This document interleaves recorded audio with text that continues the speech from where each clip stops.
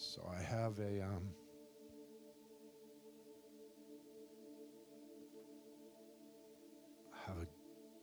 good word for us tonight. And the title of the message that I feel like the Lord gave me is a question. And it is, how far do you want to take this? How far do you want to take this? I'm looking at you and asking, can we turn the lights up a little? I need to wake up. I need an awakening.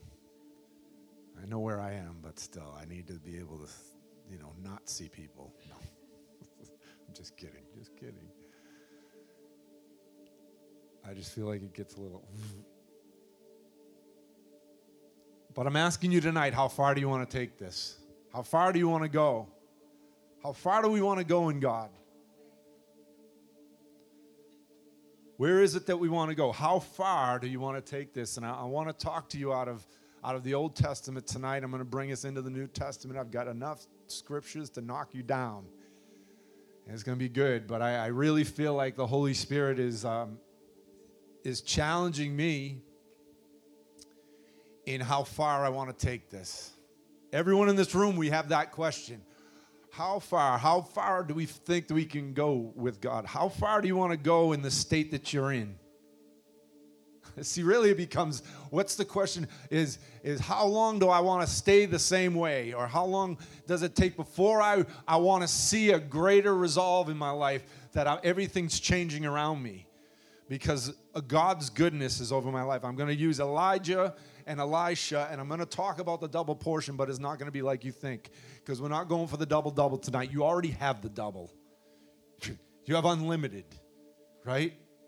Because if we look at these scriptures, I'm going to start in 1 Kings 19. I don't even know. You know the story.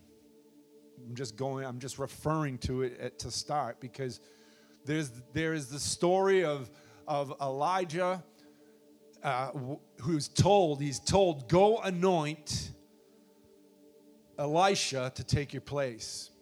And I was reading through this today, and I was thought about it. When the Lord was speaking to Elijah, he began to speak not in the fire, not in the wind, but in the still small voice. And the Bible says that Elijah, when the still small voice began to speak to him, he wrapped his mantle. Say mantle. He wrapped his mantle around his face.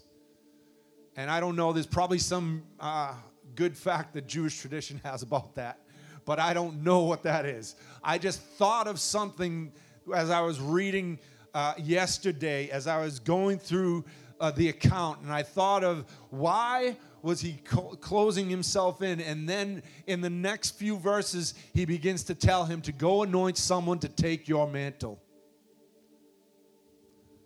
I'm thinking Elijah liked his mantle. I'm thinking he was comfortable in his mantle. I'm thinking he didn't want to give up his mantle. Maybe, maybe not. It's just my own thoughts. That's not gospel. But I'm thinking that Holy Spirit was, the voice of the Lord was speaking to him to give it up, to give it away. And remember the account when he goes to Elisha's, he finds Elisha. It says he found him. He went to seek him out. He found him, and when he went by, he said, come, follow me, and he threw his mantle on him. Come on, say that's the first portion. That's the first portion. And everyone in this room has been given the first portion. That's where God comes and he calls you to himself. Right? Elijah is almost like a Jesus, or right? But there's this picture that we see that he throws his mantle. He goes by and releases the mantle over Elisha and says to him, follow me, run after me. And what does he do? He says, well, can I go back and say goodbye to my mother and father?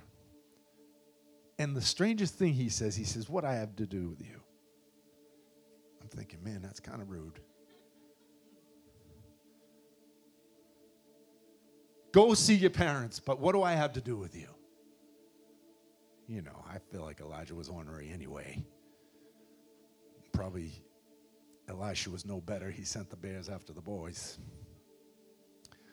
But I was thinking about this, and as I'm thinking, there was a release of a mantle, and he took everything and he gave it up. He says, I'm going back, and instead of saying, I'm going to say goodbye to my mother and father, he takes his family business, he chops all the wood up, he begins to burn the cow. Come on, 12 yokes of oxen, boiled and given as a sacrifice. Right? Hello, someone with me? This is what happens. So listen, the first thing that we must do is follow the call of God. Why? Jesus said it like this. He said, no one, it's so crazy, no one, having put his hand to the plow and looking back, is fit for the kingdom of God. No one. And I just want to encourage us tonight, you're fit for the kingdom. You all right? Speaking to a mural tonight. Come on, this is interactive preaching. It never stops. I just need some expressions, not oil paintings. I love you.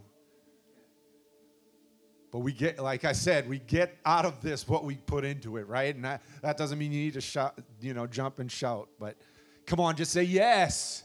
Yes, I'm telling you, you've received a first mantle already. It's just by saying yes to Jesus. If tonight, if you're in this place, you haven't said yes and you haven't given your life to Jesus, just say yes. God, I give you lordship over my life.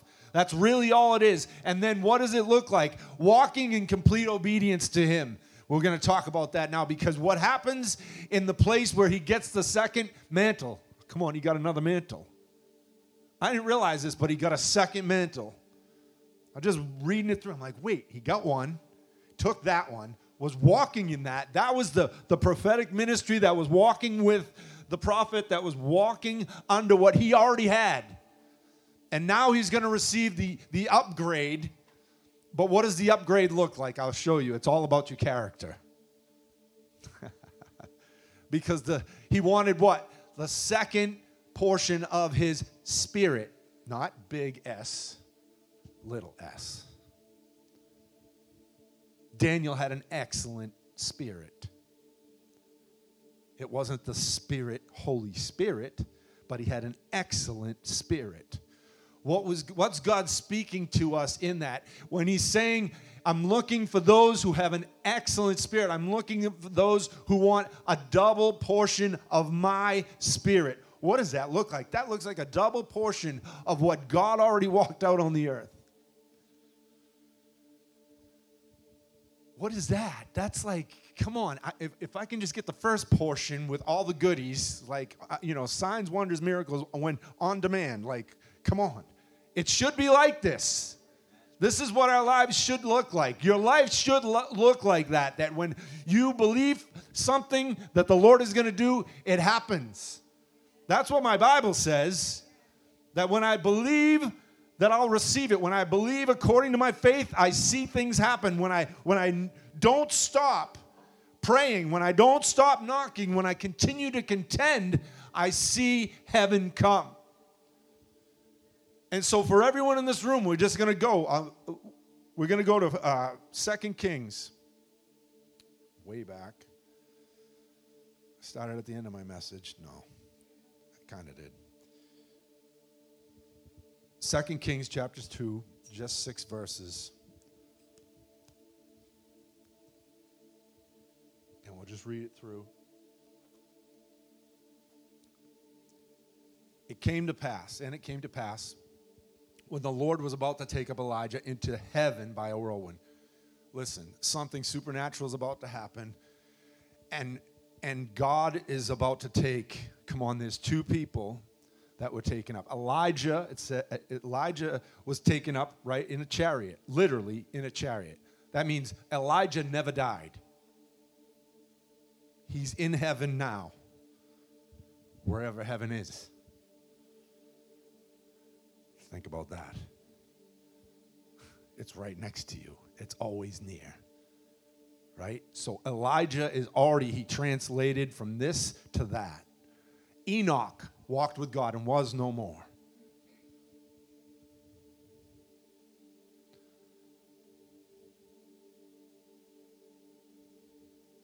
You all right? So we went into heaven by a Rowan, and that Elijah went with Elisha from Gilgal, and Elijah said to Elisha, he said, "Stay here, please." He was being at least polite. "For the Lord has sent me on to Bethel." And Elisha said to him, as the Lord lives and as your soul lives, I will not leave you." So they went down to Bethel. Now, sons of the prophets who were at Bethel came out to Elisha and said to him, "Do you know that the Lord will take away your master from you over today?" And he said, "Yes, I know. Keep silent." In other words, shut up. I know this. And then Elijah said to him, "Elisha, stay here, please, for the Lord has sent me on to Jericho." But he said, "No." See, what are we seeing? There's a pattern, right? There's consistency and there's tenacity. "No, I'm not going away from you. I know what's about to happen, and I'm taking what you have, and I want every bit of it. And everything that you released on the earth, I'm believing that I'm going to get it, and I'm going to receive it before you pass from this earth to heaven." Right? And so, listen, this is good. I could preach a message to you. Follow the man of God till the very end, and but I'm not going to do that, because there's something beyond the traditional way we know and think of things, because I believe that the Lord wants to show us something. There's something for you in here that God is about to open up, right? And he says, yes. He said, "No, I'm not leaving. I'm not leaving." But he said, "As the Lord lives," verse 4, but he said to him, "As the Lord lives and as your soul lives, I will not leave you." And then they came to Jericho, right? Now the sons of the prophets, come on, there they go again. We're at Jericho, and they came to Elisha. So there was more prophets, right? After Elijah was just crying that there's no more prophets.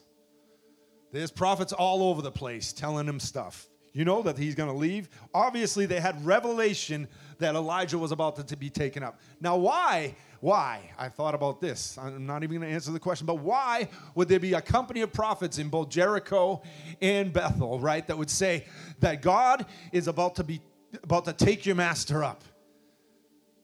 Because there was a true word of the Lord in the day, right? That God was speaking loud and clear, and it was coming as a witness. And so watch for that. But now the sons of the prophets who were at Jericho came to Elisha and said to him, Do you know that the Lord will take away your master from you today? And he said, Yes, I know. Keep silent. Shut up. Then Elijah said, "Stay here, please." saying it again. "For the Lord sent me on to Jordan, and as long as the Lord lives, so my soul." And the two men went on. So I just want to talk to you. I'm going to talk to you about the places specifically, because there's lessons that there's principles, and there's eternal principles that the Lord wants to release for us today, right? Gilgal speaks of a place of separation. Gilgal will speak, right? They went on from one place. They went to Gilgal. They left one place and went to Gilgal, right? They left Gilgal and went. And it says that listen, if you look at historical, if we go back in the Old Testament, we look at Joshua, we can look at some things that really happened. There was some things that were set in place that we need to pay attention to. And one is that they built an altar at Gilgal. It was an altar to say, this is what God does. They set up 12 stones, Joshua chapter 4 and verse 19, and I don't want to get reading in all this because it's going to get bogged down.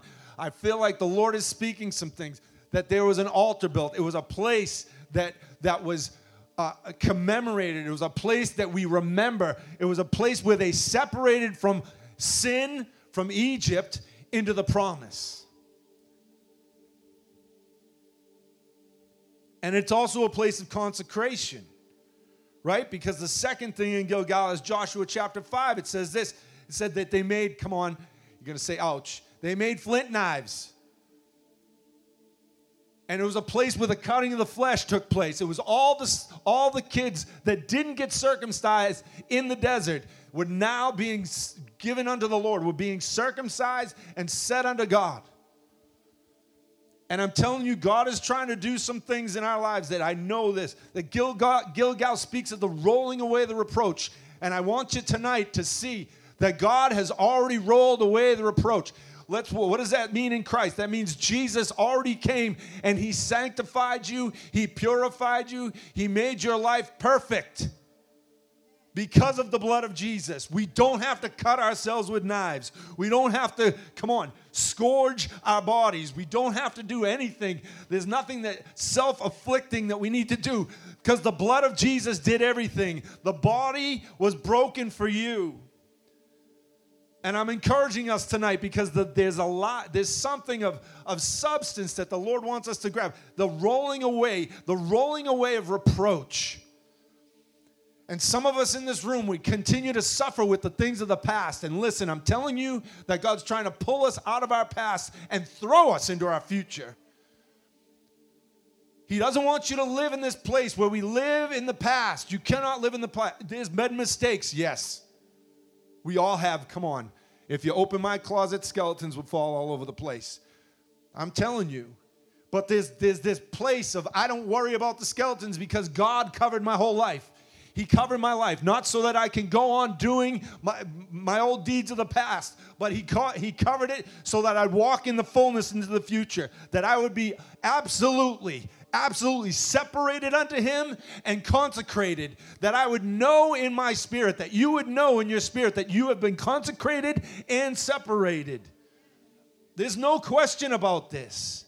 The gospel is clear that your life has been completely and radically changed. You no longer live in your past. You live in your future. And you should live towards your future.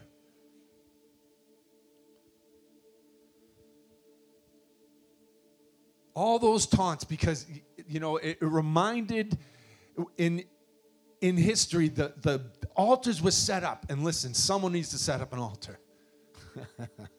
Not in the physical, but in your mind, in your spirit. You need to set up an altar that says when the enemy comes and begins to taunt you and begin to bring up things of your past, that you don't live there anymore. You've been living in the promise, and you are living out of the promise, and you're living towards the promise. There's no more living out of the past. Listen, the blood of Jesus corrected it all. It abolished everything. It broke the power of sin. It broke the power of death over your life.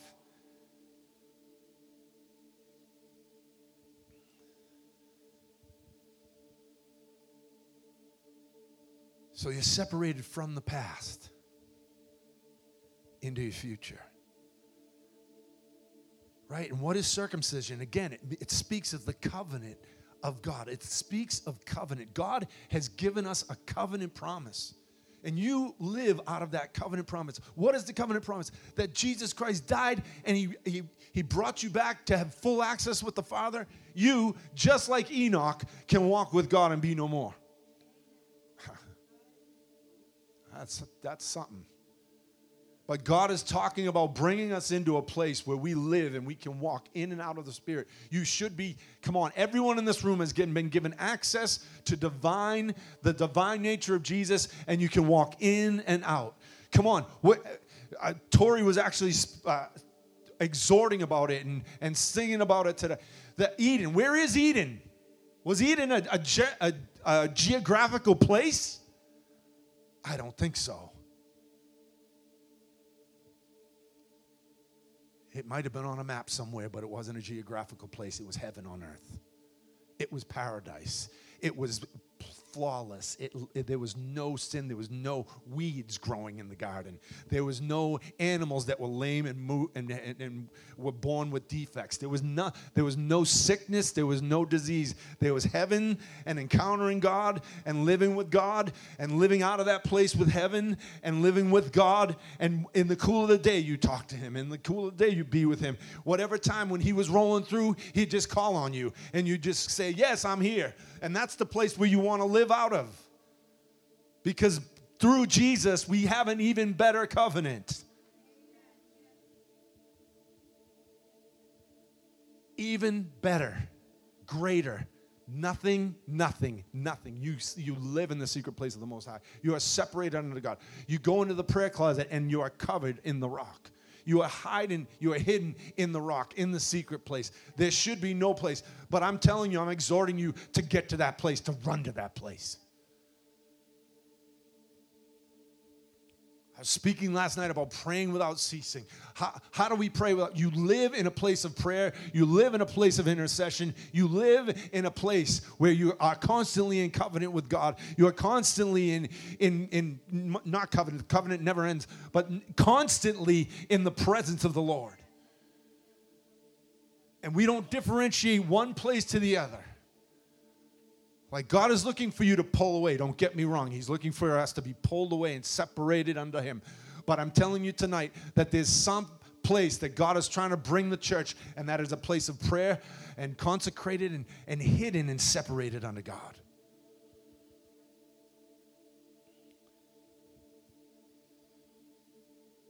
So you've been separated from your past and you're running into your future, right? The second place here was Bethel. Right? Bethel. It's called the house of God. That's what it's translated as, but it's the place of encounter. And if you think of Jacob, right? In Genesis 28, verse 10, it says, Jacob left Beersheba and set out for Haran. And when he reached a certain place, he stopped for the night because the sun had set.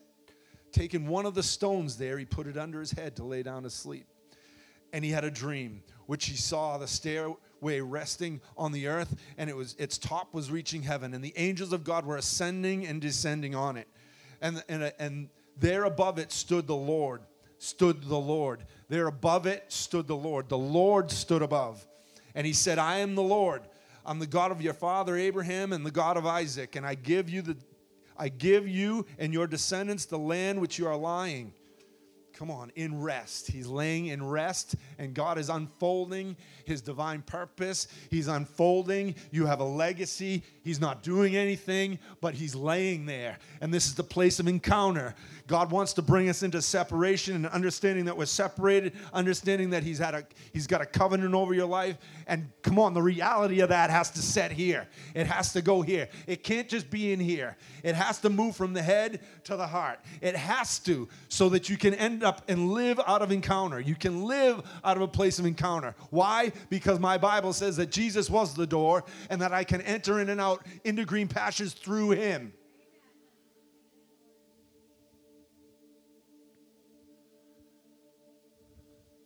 See, as soon as we, as the church, as soon as we learn that He's brought us into this place of divine union, that we can encounter Him, turn on the whatever time. It doesn't have to be 6 a.m. Come on. It can be whenever your time is. But He's calling you to set yourself apart for that time so that you encounter Him. Your descendants will be like the dust of the earth, and you will spread out to the east and the west and the east, and the north and the south. And all the peoples of the earth will be blessed through you and your offspring. Wow. And he was just thinking, I'm pretty messed up, God. My brother's about to kill me. Come on. He was in family turmoil. And God comes in and says, this is what your destiny is. He said, I am with you, and I will watch over you wherever you go, and I will bring you back to this land, and I will not leave you until I've done what I promised for you. Say that again. I will not leave you until I've done what I promised for you. Someone shout, I will not. God says He will not leave you. That's Old Testament. We have a better covenant. God will not leave you until He said what He was going to do, He does. Until it's finished, until it's complete. Come on, God is trying to do something in your life, and He's wanting you to come into agreement with that. Listen, all throughout the earth, He's looking to and fro for people who are in agreement. In agreement with what He's going to do. Until I've done. I will not leave you. I will not leave you until I've done what I have promised. And Jacob awoke from his sleep. Everyone say awoke. I'm telling you, we have to wake up from the sleep. I know God wants to speak through dreams, but I like visions better because it happens more frequent for me. He said he thought, surely the Lord is in this place, and I was not aware of it. And he was afraid and said, how awesome is this place? This is none other than the house of God. This is the gate of heaven, right? And early the next morning, he woke up. He placed a stone under his head, and he set it on a pillar and poured oil on top of it, and he called the place Bethel, right? Listen, there's something of God, of us realizing where we are. Come on, someone in this room has to realize where they are. Come on, whether it's Sunday, Monday, Tuesday, Wednesday. Come on. You have to realize where God has put you, where he's placed you, and what that looks like, because we are always looking outside for something else, and God has placed you someplace so that you can encounter him and that you don't miss him. Come on, he's right next to you, and he's around you. Are you aware of it?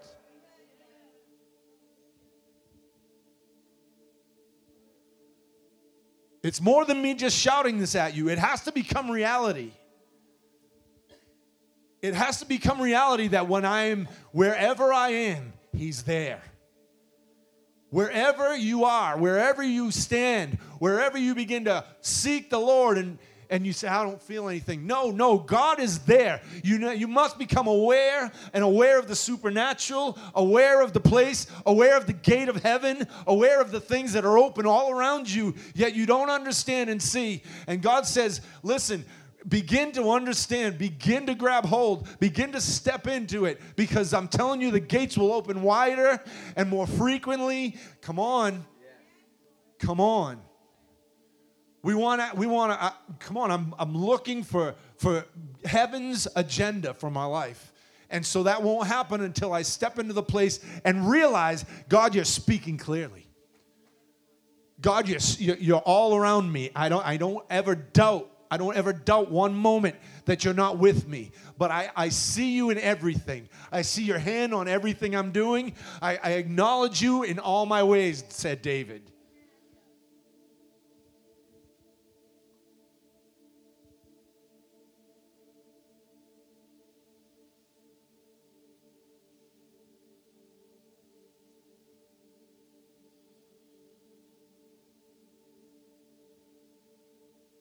First stage has to do with separation, right? Separating us from the past.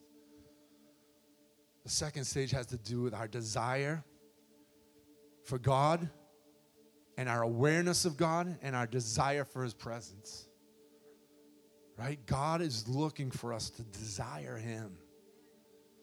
He's looking for our hearts to be yearning for him in every way, shape, and form, right?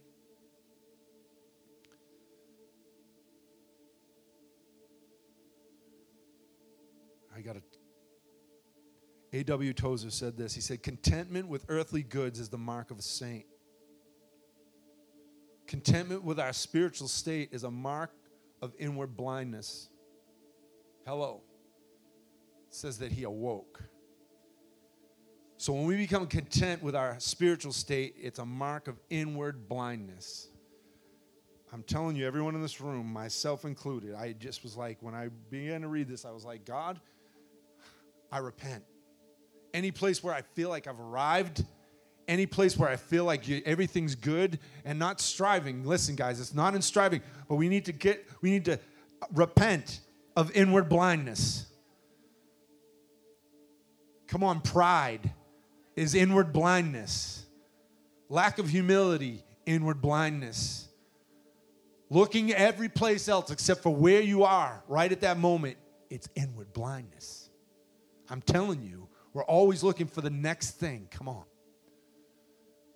And I look forward to whatever God's doing ahead, but I have to become content with where he has me right now.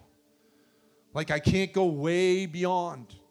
I can see it from afar and believe for it. Listen, it's something about seeing the vision and going for it. But there's something about you have to understand that we're in the process. You are in the process, and when God has you in the process, you are sitting in the place where God is, where the Holy Spirit is brooding and dwelling over your life. And he wants to bring you out and beyond it. And he said this. He said, Christianity has fallen into its present lower state from a lack of spiritual desire. Among the many who profess the Christian faith, scarcely 1 in 1,000 reveals any passionate thirst for God. You can say ouch. That's an ouch. I don't know. I read that and I'm like, oh, it's true. David said this. He said, one thing I ask,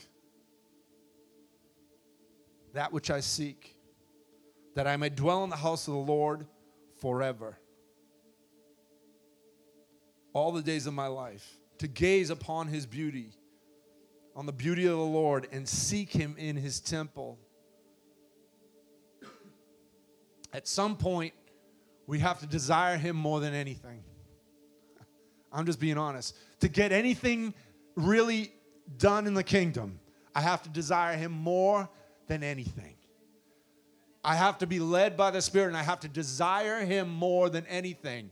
And we went over this last week. Listen, desire should bring you to run with him, right? Because you hear what he says, and he continues to open up his goodness, his mercy, his power, his awesomeness to us. It should get us excited. It should bring us beyond what we ever thought or imagined. It should bring us way past that. So I'm saying to you tonight, listen, our desire is everything.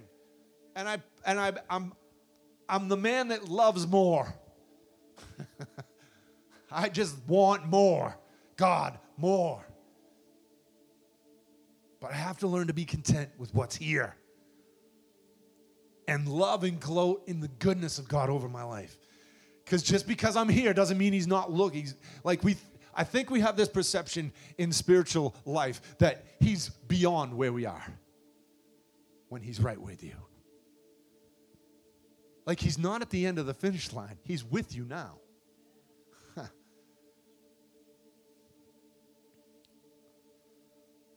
Let's talk about Jericho. That's talking about breaking off spiritual blindness. Because God wants to break spiritual blindness off of us. Come on. Ready? We're going to repent for it right now. Really. Put your hands up. Because I don't want to be spiritually blind. Come on. It's interactive church. It should be every week. Ready? Father, we thank you. Lord, we ask that you open our eyes right now. That, Father, we'd see you in all your glory and all your presence and everything that you do. We repent right now. I repent right now. And they can agree with me. Lord, we repent right now of spiritual blindness. And we ask that you open our eyes wide, that we'd be fully awake, fully awake, that we would see everything that you have, that we wouldn't miss one thing, that we wouldn't be asleep to the things that are around us, but Father, we'd be engaged and filled with light. I just speak fullness of light all around us, the light that would completely blind us to the things of this world, and we would only see you.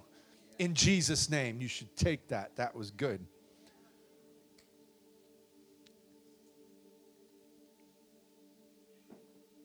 Really, Jericho's talking about walking by faith, right? Said they came to Jericho. And what you see in the natural can and will deter you from the faith dimension. Are you hearing me? See, it's this world that gets us blind. This is what gets you blind, right? When I'm looking at things through my natural eye, and I look and I assess through my natural eye, right? Jesus said the same thing. He said, no, I'm not going to discern by what the natural eye sees, but what the spirit of a man is. Come on. And you need to begin to discern spiritually. Come on, there's things going around us. People, preachers. I'm telling you, there's all kinds of crazy stuff happening, and we're not seeing clearly. Right? We want to run the race, and I want to run in purity, and I want to have the grace of God, flowing in my life. That means the ability to do everything he called us to do. But there's this place that God's saying, break spiritual blindness. Break it. Because it's stopping you from getting where I'm calling you to go. Why? Because we have to walk by faith and not by sight. Right? You know the scripture. We know it in and out. It's perfect for the refrigerator. I walk by faith and not by sight. No, seriously, and there's this place where the Lord is trying to get you out of blind faith to see. But I know some of it's blind because I've gone into places where I'm like, God, I don't even know what you're doing here. And Holy Spirit, you need to come and totally wreck the place. I watched it. I watched it in the Philippines. I watched it overseas. I watched it in around here. I watched it over and over where I don't know what I'm doing, yet he's stepping into the midst of it.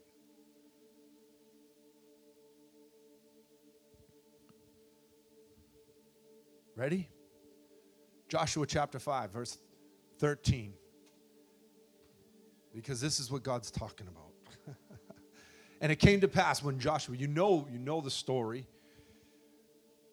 that when Joshua was by Jericho, he lifted his eyes, and behold, a man stood opposite, opposing him, with his sword drawn in his hand. And Joshua said to him, are you for us or our adversaries? Scary. And he said, no. Good answer. No. Wait, what? But as the commander of the army of the Lord, and I have now come. And Joshua fell on his face to the earth and worshiped, and said to him, what does my Lord say to his servant? And Joshua fell on his face to the earth and worshiped. I'm telling you, God is about to confront us with a question. He's going to come to us, like, remember I said, scary Holy Spirit? Are you for us or against us? And he'll say, no, I'm here to take over. That's what I believe the Lord is we're going to enter into this. That the Lord is about to take over.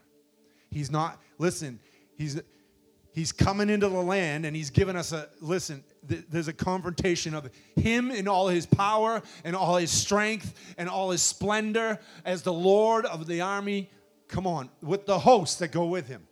What, you think Joshua was just seeing Jesus? Maybe his eye was fixed on Jesus at that moment. But I guarantee you that there was a squadron of angels all around him. And if you look into the supernatural, I guarantee you he was scared spit. It says that he fell on his face in the earth. Listen, there's something that God wants to do in our place, in our posture. When God says he's coming to take over, what do? Get on my face. Worship.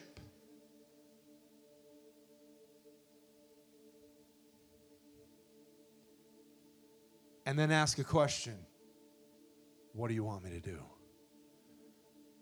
Because the last question is the most important thing. When our hearts are postured down, and this is what I wanted to get into a little bit tonight, because I know this. We continually strive to push our will and not his will. We want our agenda and not his agenda. Well, it looks good like this because I'm looking in the natural. When I'm looking in the natural and I'm seeing things in the natural, he's saying, listen, look at the supernatural. Look at what I'm doing outside. Look by faith at what I'm about to do. There's something that he wants to do beyond us that we can't just come and, you have to come into agreement with it and say, God, I'll do whatever you want me to do. Whatever you want me to do. If you want me to burn everything and let everything be a sacrifice unto you, I will do that, because sometimes he calls us to that. He's going to call you to burn the family business sometimes. Sometimes he won't. Sometimes you're thinking he's calling you for everything, and he's not.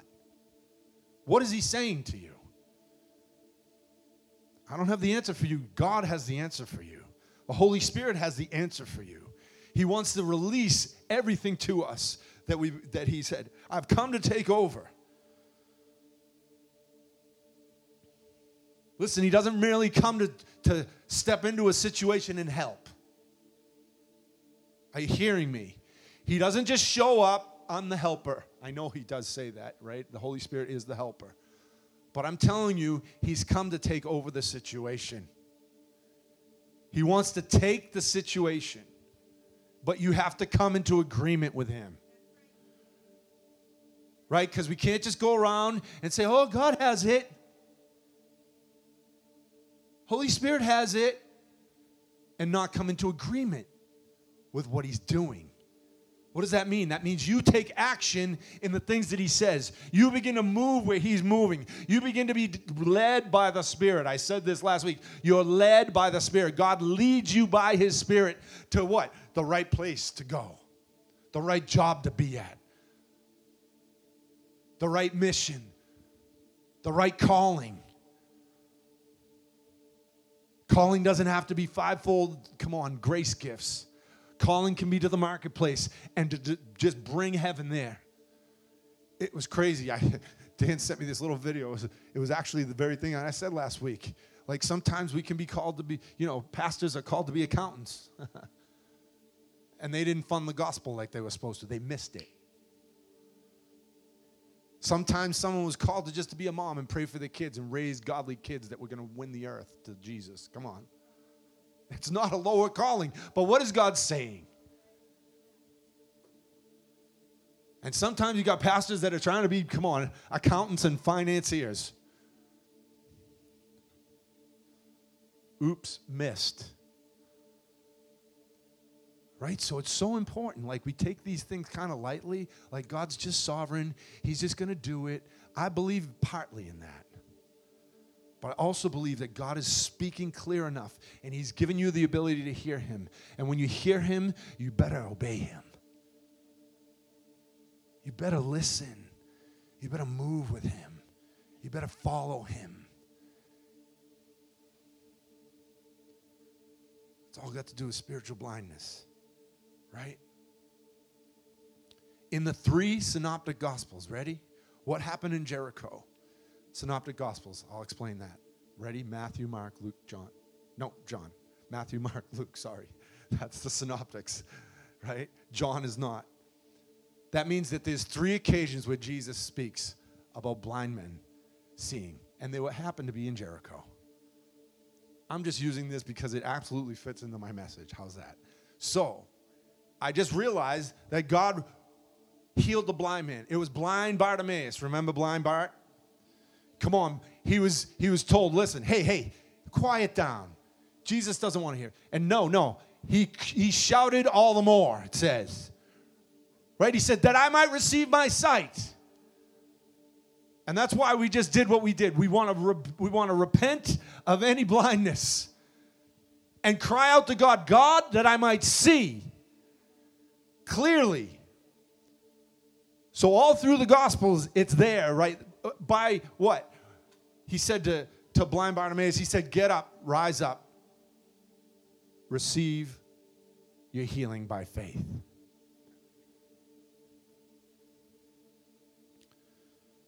So we need to see beyond the natural into the miraculous. Right? Everyone in this room, God is calling you to see beyond the natural circumstances into the miraculous end. We want to believe for miracles? Come on. Paul said, I see faith. He saw faith on people. I've seen faith on people. Sometimes, sometimes I'm preaching in this room, I see faith on people. Sometimes I'm preaching in this room, I don't see faith on people. I see sleepiness. No, it doesn't happen often, but every now and then it does. Come on. I'm in the right church. And I'm telling you, there's something to be said, because when you see something on someone, like I can tell you that it was crazy. And I always go back to this, but when we were in the Philippines and we were praying for people in the office, in one of the rooms, it was just a small room, and we just began to pray for people, probably like 30, 40 people at best, right? And every one of them was like, when we prayed for healing, it was just done. And I kept asking, are you sure? Right? Holy Spirit's like, shut up. I'm sure. You understand what I'm saying? There wasn't even a question. They weren't looking for pain. They're looking for healing. They weren't looking for anything else other than God to touch them. And that's faith. That's what we believe. And when it's active in the room, that's why words of knowledge is so powerful. It can elevate this. Come on. It can elevate the spirit of faith in the room. That all of a sudden the miraculous begins to move all around. Holy Spirit wants to do that tonight, right? the last one I want to talk about is the Jordan, right? The Jordan speaks of newness of life. The Jordan speaks of the resurrection. The Jordan speaks of the power of God moving. And it says this, that Elijah said to him, please stay here, please. And he said, as the Lord lives, I will not leave you. And the two of them went on. John 12 says this, 23, it says, Jesus answered them saying, the hour has come that the Son of Man should be glorified. Most assuredly, I say to you, unless a grain of wheat falls to the ground, it remains alone. If it dies, it produces much grain. He who loves his life will lose it, but he who hates his life in this world will keep it for eternal life. If anyone serves me, let him follow me where I am. There my servant will be also. If anyone serves me, him my Father will honor. And look, I'm telling you, Elisha knew this. When the call of God came upon his life, he was ready to go. He was ready to run. He was ready to go after it. And his own hopes and dreams of whatever he had in his past were now thrown at the wayside. He just took them and threw them aside. Because I'm telling you, many times we can have a place where we believe God is going to do this. We're believing for all kinds of different things. And God calls you and sets you in a trajectory. And everything changes. Elijah knew this. So I just want to look at a couple things. Ready? Remember I said this. Luke 9, I said it earlier. No one having put his hand to the plow and looking back is fit for the kingdom of God. Luke chapter 9, verse 62. Holy Spirit is calling for a people who will just take. Come on, they'll just follow. When Jesus says, come, we go. When Jesus says, go there, you go there. And what I'm saying to us tonight is it's so important. It's so important that we give our lives completely over, right? There was a first anointing that Elijah received. Come on, remember at the beginning. First anointing was saying, yes, God, I ask, God, that you would come and that I'll follow you all the days of my life. That's what I want to do. I'm going to follow everything that you did. I'm stepping into the new places that you're calling me to. And I'm chasing after you. Not just because it says this. It says that the Bible says that he threw his mantle on him. And then Elijah went running ahead of him. And the Bible says that he chased him. He went after him. He followed him. And I don't know what you're following after tonight. I don't know what we chase after. Come on, there's people in this room who are chasing after all kinds of different things. But I know this, that God wants to touch us in a way that we don't ever turn our backs. We continue to straight on. Move forward with him, right? Philippians chapter 3, and I'm going to kind of tie it all up with this because there's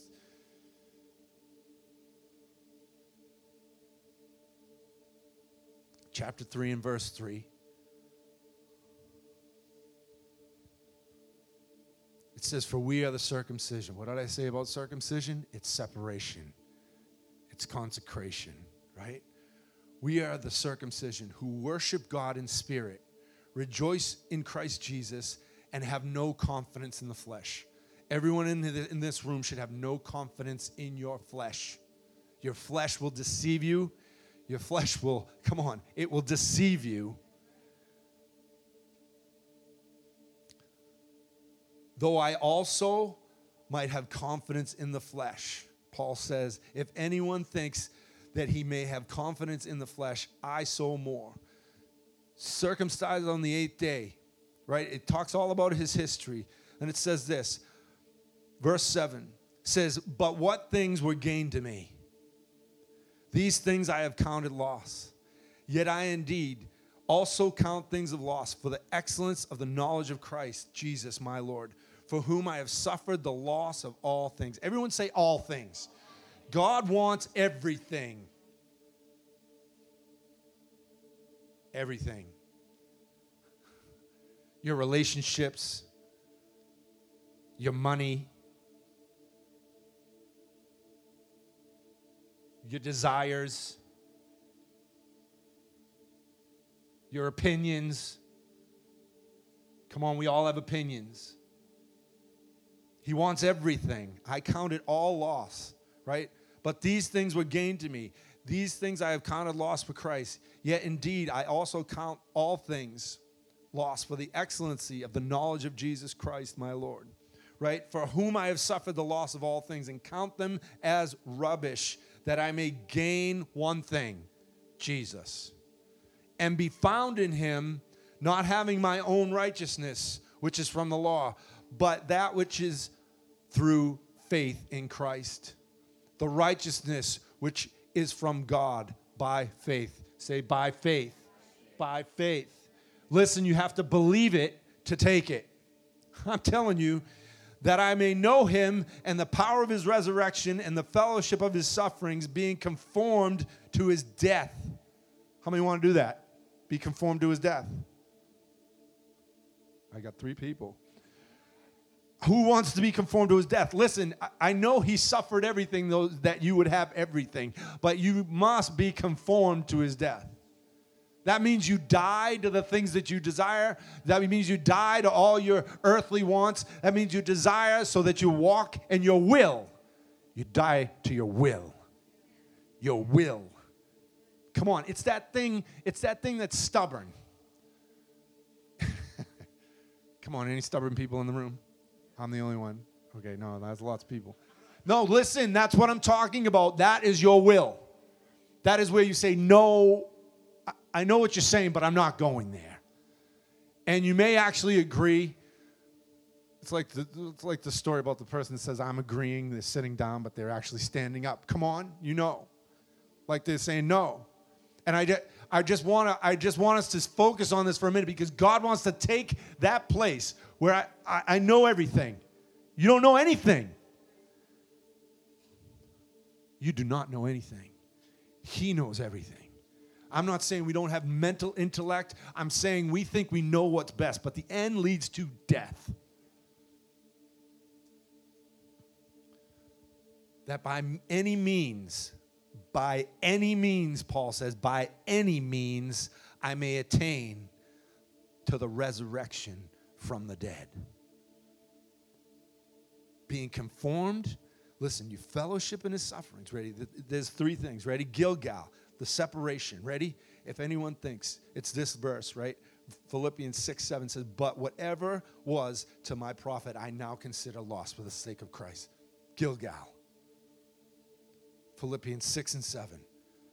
Bethel, the house of God. Ready? You're getting the cliff notes now. It's just in one thing that Paul said. Ready? The house of God. The desire to know God and to be in his presence and to give ourselves to encounter. Right? It's Philippians 3:8. The surpassing greatness of knowing Jesus Christ, my Lord. Everyone in this room should just say, yes, Jesus, I want you in such a way. There's nothing else that I want, right? Jericho. Faith. Again. Faith. Philippians 3:9. Ready? I said it. Not having the righteousness of my own that comes from the law, but that which comes through faith in Christ. The righteousness that comes from God and is faith. Are you with me? Holy Spirit, let us understand. Holy Spirit, let us grab a hold of it. Holy Spirit, ready? Death and resurrection again, unless a grain of wheat falls to the ground. That means we die to everything so that Christ might live inside of us. I'm telling you, we want the power of Jesus, but we don't want to die. I want all of Jesus in me, but I don't want to die to my stuff. I want all of who he is to flow in my life. I want the resurrection life. I want eternal life. Philippians 3:10, I want to know Christ and the power of his resurrection and the fellowship and the sharing of his sufferings, becoming like him in his death.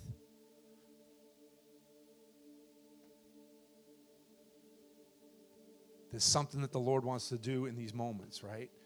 That as we continue to contend for a life that's filled with him, right? Paul said, I strive. that the power of Jesus Christ may be manifest in my life.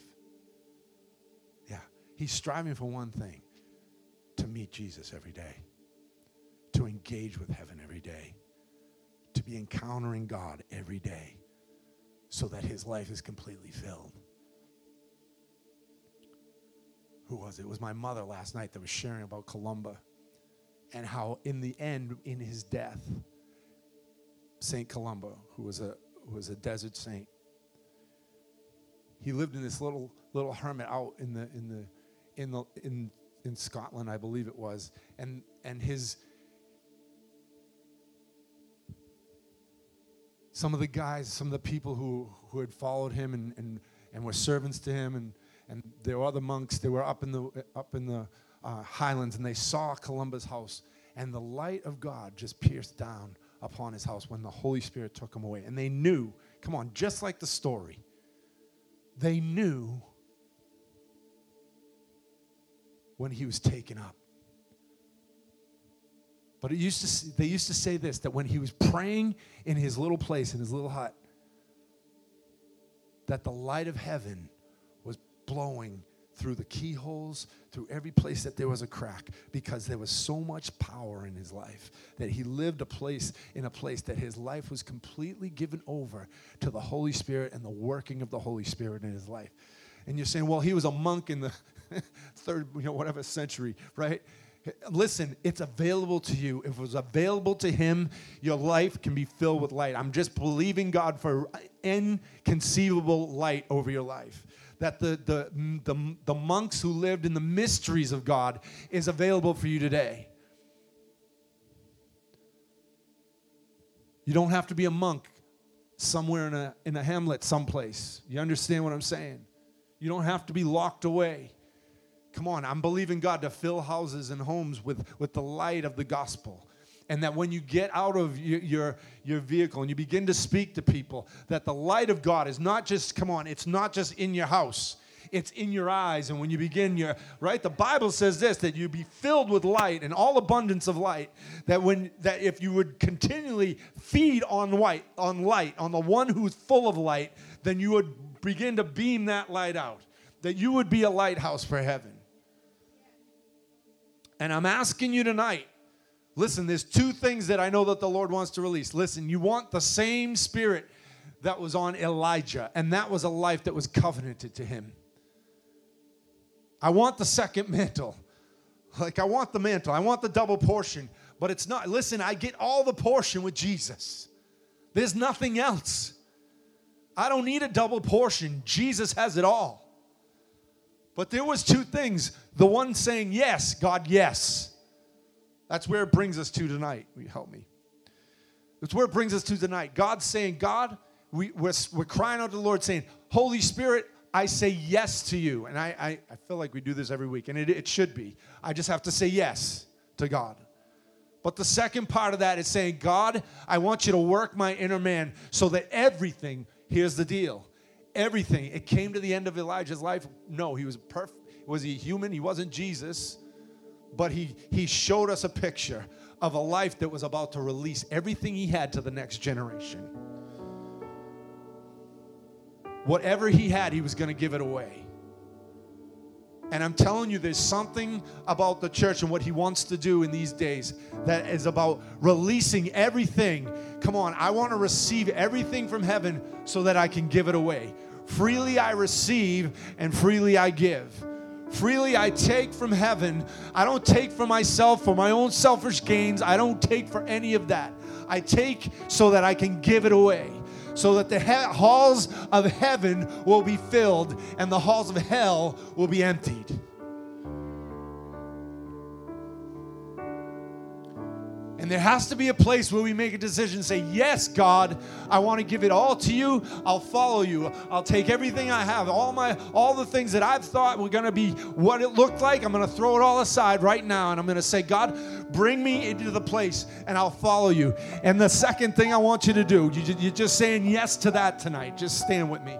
Just stand. That there's a desire.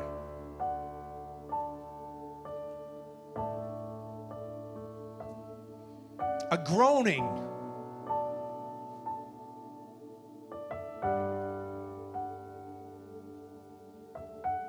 that you give your will over. Because it's one thing, we have Christians all the time that say, yes to Jesus. I'm telling you. I'm just telling you truth. We have believers every day that say yes to Jesus and then walk opposite.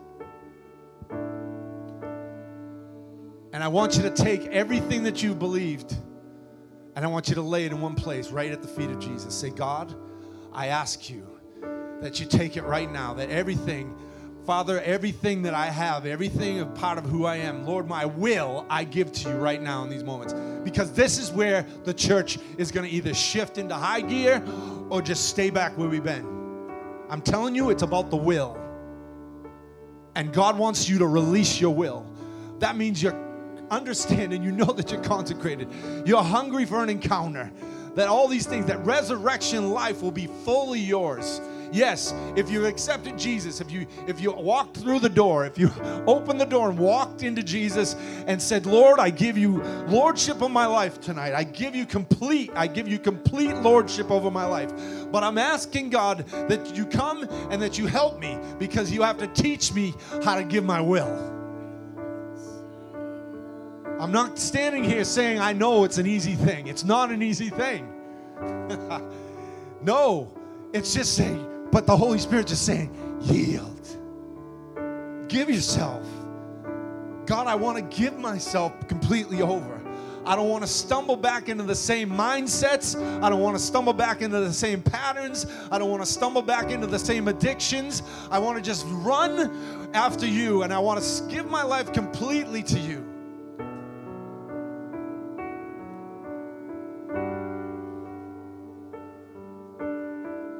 So that's what we're going to do right now. We're going to pray, but I'm going to tell you to come up again, because there'll be prayer teams. People will come and pray for you. I just know this, that the Holy Spirit wants to do something in the place of our will. And even if you're on prayer team and you say, I want that done, just pray. Listen, it doesn't matter. Whatever has to happen, God wants to do. So I believe that the Holy Spirit is going to do something powerful. Powerful. Ready? Lord, I yield myself right now. I want you to just come in agreement. I want you to, if you got to pray in the Spirit, something's got to happen. If you got to cry out, some of us need to just get before the Lord. But there needs to be a slaying of the will. Ready? That's what the yoke of oxen is. It's a slaying of the will. It's got to be slayed. It's got to be killed. It's got to be. Listen, if you love your life, you'll lose it. If I love my life, I'm going to lose it. If I just say, God, take my life, I'm going to gain everything. So God, we thank you tonight for your love. We thank you for your patience. You're so patient with us. And I thank you for every person in this room. And we just declare destiny on every person in this place. And I ask, Father, that you release your power and your presence all over this room. And Lord, we thank you. I thank you that we open our lives and we give ourselves completely to you. But God, I just ask for you to take my will, my personal will. God, I give it to you right now. And Lord, I don't want to pick it up. I want your will be done. Lord, we're looking for heaven to come, and it says that your will be done on earth as it is in heaven. Not my will be done, but your will be done. And so we thank you, Father, with all of you, who you are, that you can do these things in a moment, a supernatural moment. And we give ourselves completely over to that right now. Right now. Right now.